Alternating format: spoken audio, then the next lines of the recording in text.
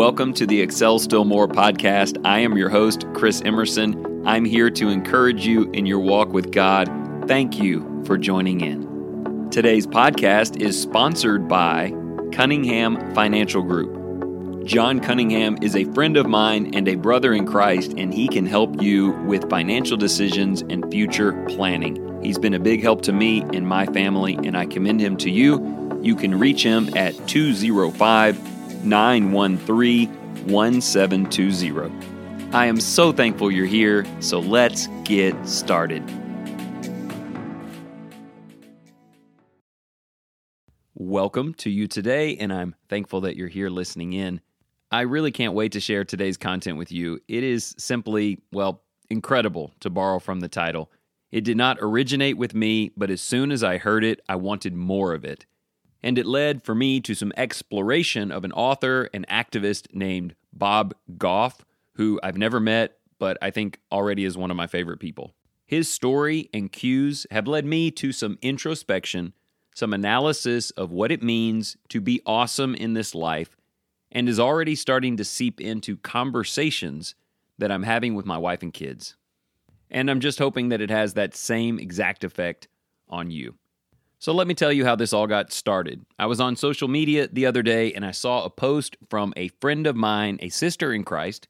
Her name is Kinsey Fountain. If you know Kinsey, text her a big thumbs up. The next time you see her, give her a massive high five. She put out a post on April 23rd that is still making a difference for me.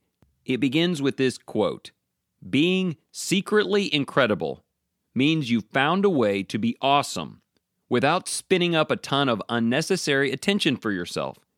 You just do awesome things and are content in knowing God sees what you've done." This is a direct quote from his book, Live in Grace, Walk in Love. Now, a quote like that demands that we turn attention to what Jesus said in the Sermon on the Mount. And Kinsey posted this after the quote: "When you give to the needy, do not let your left hand know what your right hand is doing, so that your giving may be in secret. Then your Father, who sees what is done in secret, will reward you." And then under that, she put 3 words. The title of today's episode, followed by a big red heart: Be secretly incredible. I don't know how that phrase hits you, but it hit me hard. We are in a visual world, a social media world, a voyeuristic tune in and see what everyone else is doing type of society. And with that comes temptations, even for the best of us, to show people what we're doing. This internal validation that comes, not just from the act itself, but from the adoration and accolades that come out of it. This idea of being validated, of being seen as awesome, as beautiful, as incredibly blessed, becomes an addiction and can be the underlying motive for the things that we're doing. That's exactly what Jesus was talking about. He was addressing the Pharisees who prayed publicly so that they could garner the respect of the hearer, who gave to the poor but wanted all of their rich friends to see how giving they were. When they fasted, they would make themselves look as terrible as possible so that everyone could see how incredibly sacrificial they were. Jesus said repeatedly in that text, if that is the reason you are doing good, then the blessing you get from those who observe you is all of the blessings you're going to get. And just that simple idea can turn everything on its head. Sure, it makes me feel good when I share something I'm doing on Facebook and 200 people like it. But if that is all the reward that is coming, and none will be coming from God, then I don't want any of it. And if my continual acts of goodness are dependent upon the accolades of people, meaning that they are liable to stop if others aren't patting me on the back, I'd say that would put me in some pretty dangerous territory.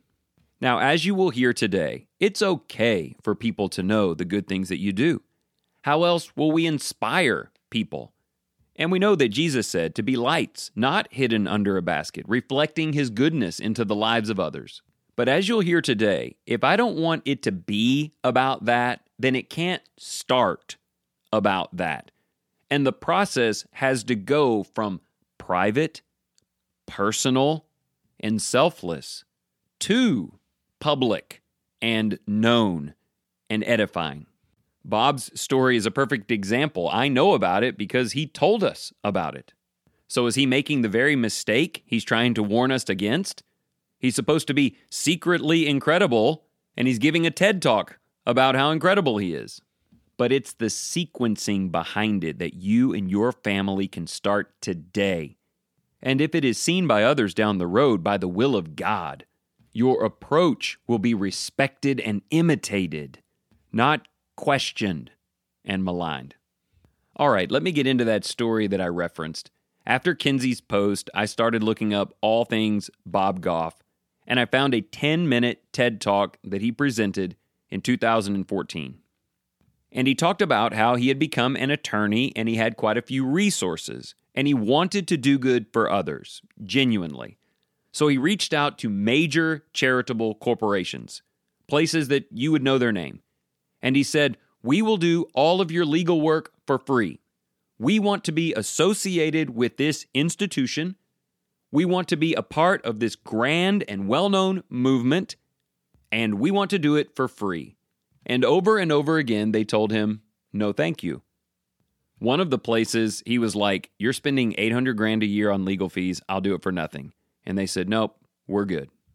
And this got him to question himself. Why do I need to be a part of a major institution? Is it important to me that I tie myself to them, that I am recognized because of that association? Maybe I just need to be secretly incredible. Maybe I need to think smaller and more personal, and to make a difference on a scale that starts small, but it's also doable and intimate, and all of my family can be involved. As he was going through that part of his open, it made me think about Christians sometimes and the way we are with local churches. We want to identify with the big church, the strong church, the well-known preacher, or whatever it is.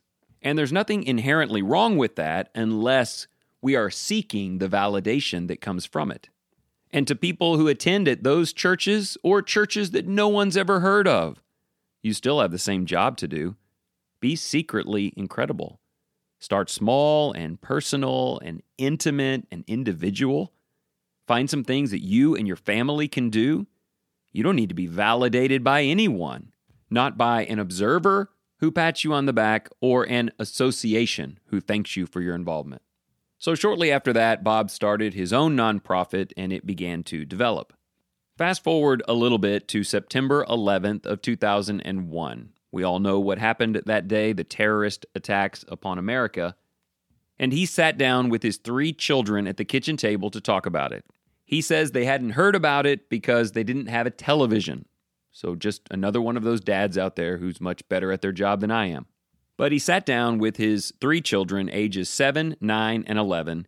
He gave them each a piece of paper and a pen. And he said, if you could have 5 minutes with any world leader following this great disaster, what would you ask them? The 7-year-old wrote down, Dad, I would ask them for a sleepover. And Bob said, that's a good start. The 9-year-old said, I would ask them, what do they hope in? Which is a tremendously insightful question by a 9-year-old. The 11-year-old said, I don't know that they would come for a sleepover, but I would ask, if not, if we could go and visit them, bring a camera, interview them, and ask them what they put their hope in. So Bob told them this, put all of that together in one well-written letter, and I will go and find the addresses of the world leaders all over the globe, and we'll send your letter. And so that's exactly what they did.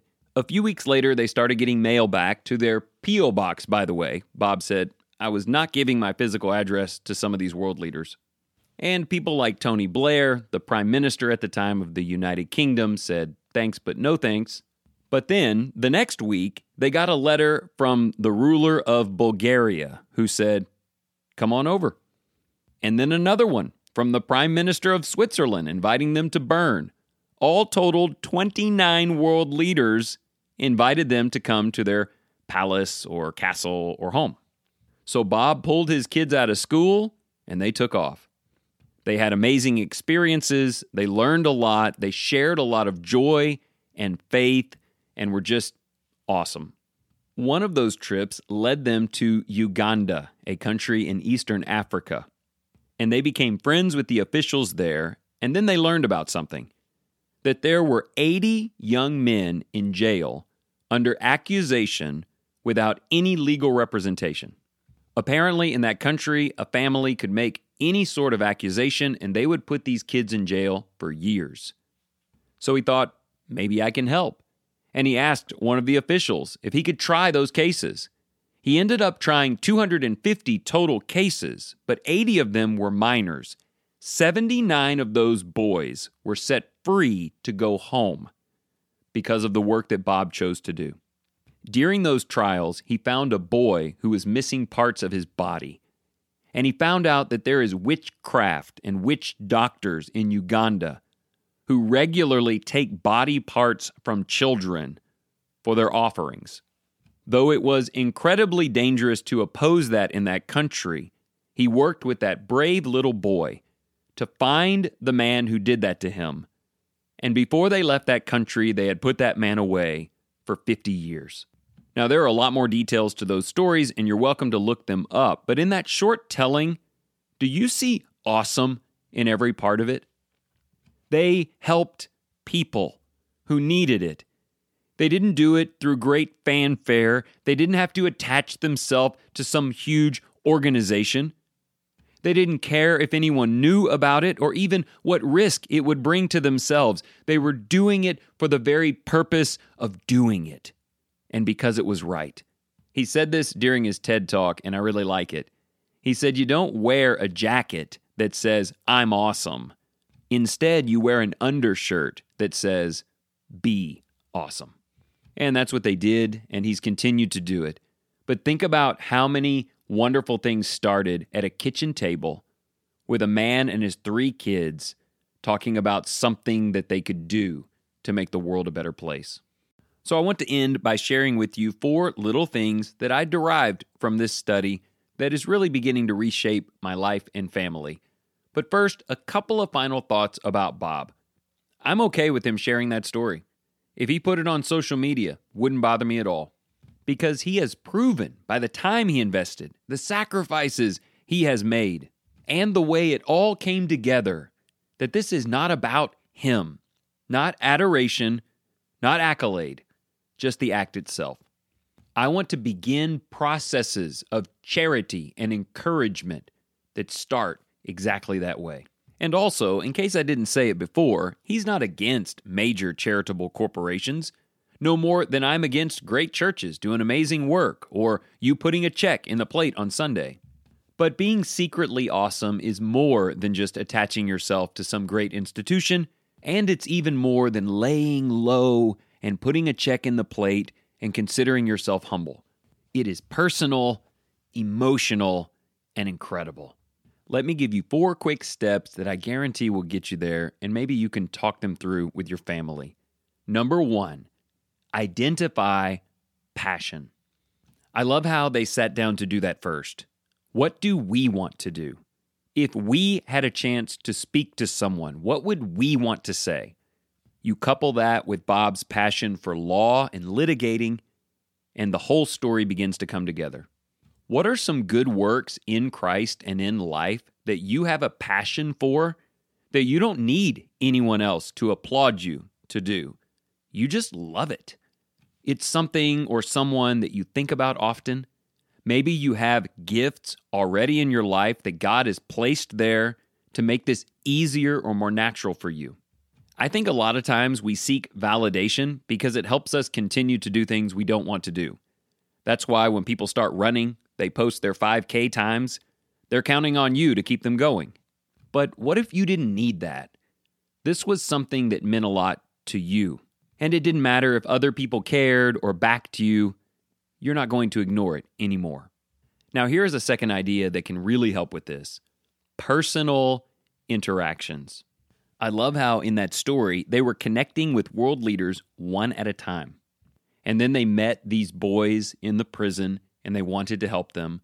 And then he partners up with this precious young child who'd been through such trauma and became emotionally involved because it was personal and it was real. Being secretly awesome, doing even the most sacrificial of things, is motivated from love, from caring about someone that you know or who knows you, by creating interactions and relationships. And when we do that, it won't be about anyone else. This might lean you against larger corporate benevolence and more towards seeing someone right in front of you and drawing them into your life. In fact, it might even lean you away from social media posts for adoration or spreading the news around because you are trying to protect the interests and privacy of someone that you care about. Also, this becomes very reachable even for families with limited time or on a limited budget. Even in local churches, I just said in a meeting I was preaching last night, close your eyes in the middle of the auditorium after services, turn around 3 times, point your finger, and open your eyes. Chances are you're looking directly at someone who needs something. Go and make it personal and draw reward from how that relationship flourishes. I'm telling you right now, Bob Goff drew all that he needed from the entire trip by watching those boys be delivered back to their mothers and by seeing that monster put away so he couldn't hurt any more children. So let me put this third thing right there with it. Remember, number 1, identify what your passion is in service. Number 2, work on an individual interpersonal level. And then number 3, explore needs that you are uniquely capable to fulfill. I mean, think about where we are in this process. There is something that means a lot to me. I have interacted with someone who I can help, and I love them. Now, what are the lengths that I can go to make a difference within that construct? Not generically.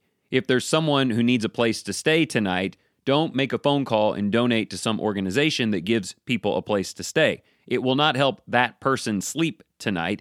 Big businesses aren't efficient in that way. Or sometimes when we see an individual who has real need, we reach out to get others involved, to let them contribute to it. And there's time for that. But first, explore the extent to which you can go, just you and your family for this person. And this leads us to the last thing, and maybe my favorite: remove limits. How often have you been limited in the past on how awesome you were going to be for the sake of the Lord or a Christian family or someone you met on the street? You had these preset barriers. And again, maybe the only way to get past them was to be somewhat applauded, and I don't mean that in a terribly negative way, or supported by the involvement of others. Give this exercise multiple benefits. One, helping someone else or something else that is in need, but also it's the changing of you, isn't it? You are becoming the kind of person who doesn't need to wear a sweatshirt that says, "I'm awesome." You have this undershirt that says, "Be awesome." You are becoming the kind of person who is limitless in your investment if the thing you're doing is right. And one day others may follow in your footsteps. Look, let's sum this thing up. Identify that passion, make it personal, explore what you can do, and remove limits. And you, like Kinsey and Bob and many others, will be secretly incredible.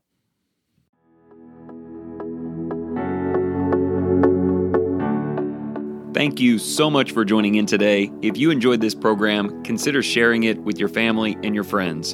And if you're just in search of deeper Bible study, or you want to share the message of Jesus with the children in your life, remember to go to creationtorevelation.com. This wonderful company, run by Christians, provides beautiful illustrations of Scripture from beginning to end, putting the spotlight on Jesus. And remember this: whatever you choose to do today in the name of the Lord Jesus Christ, excel still more.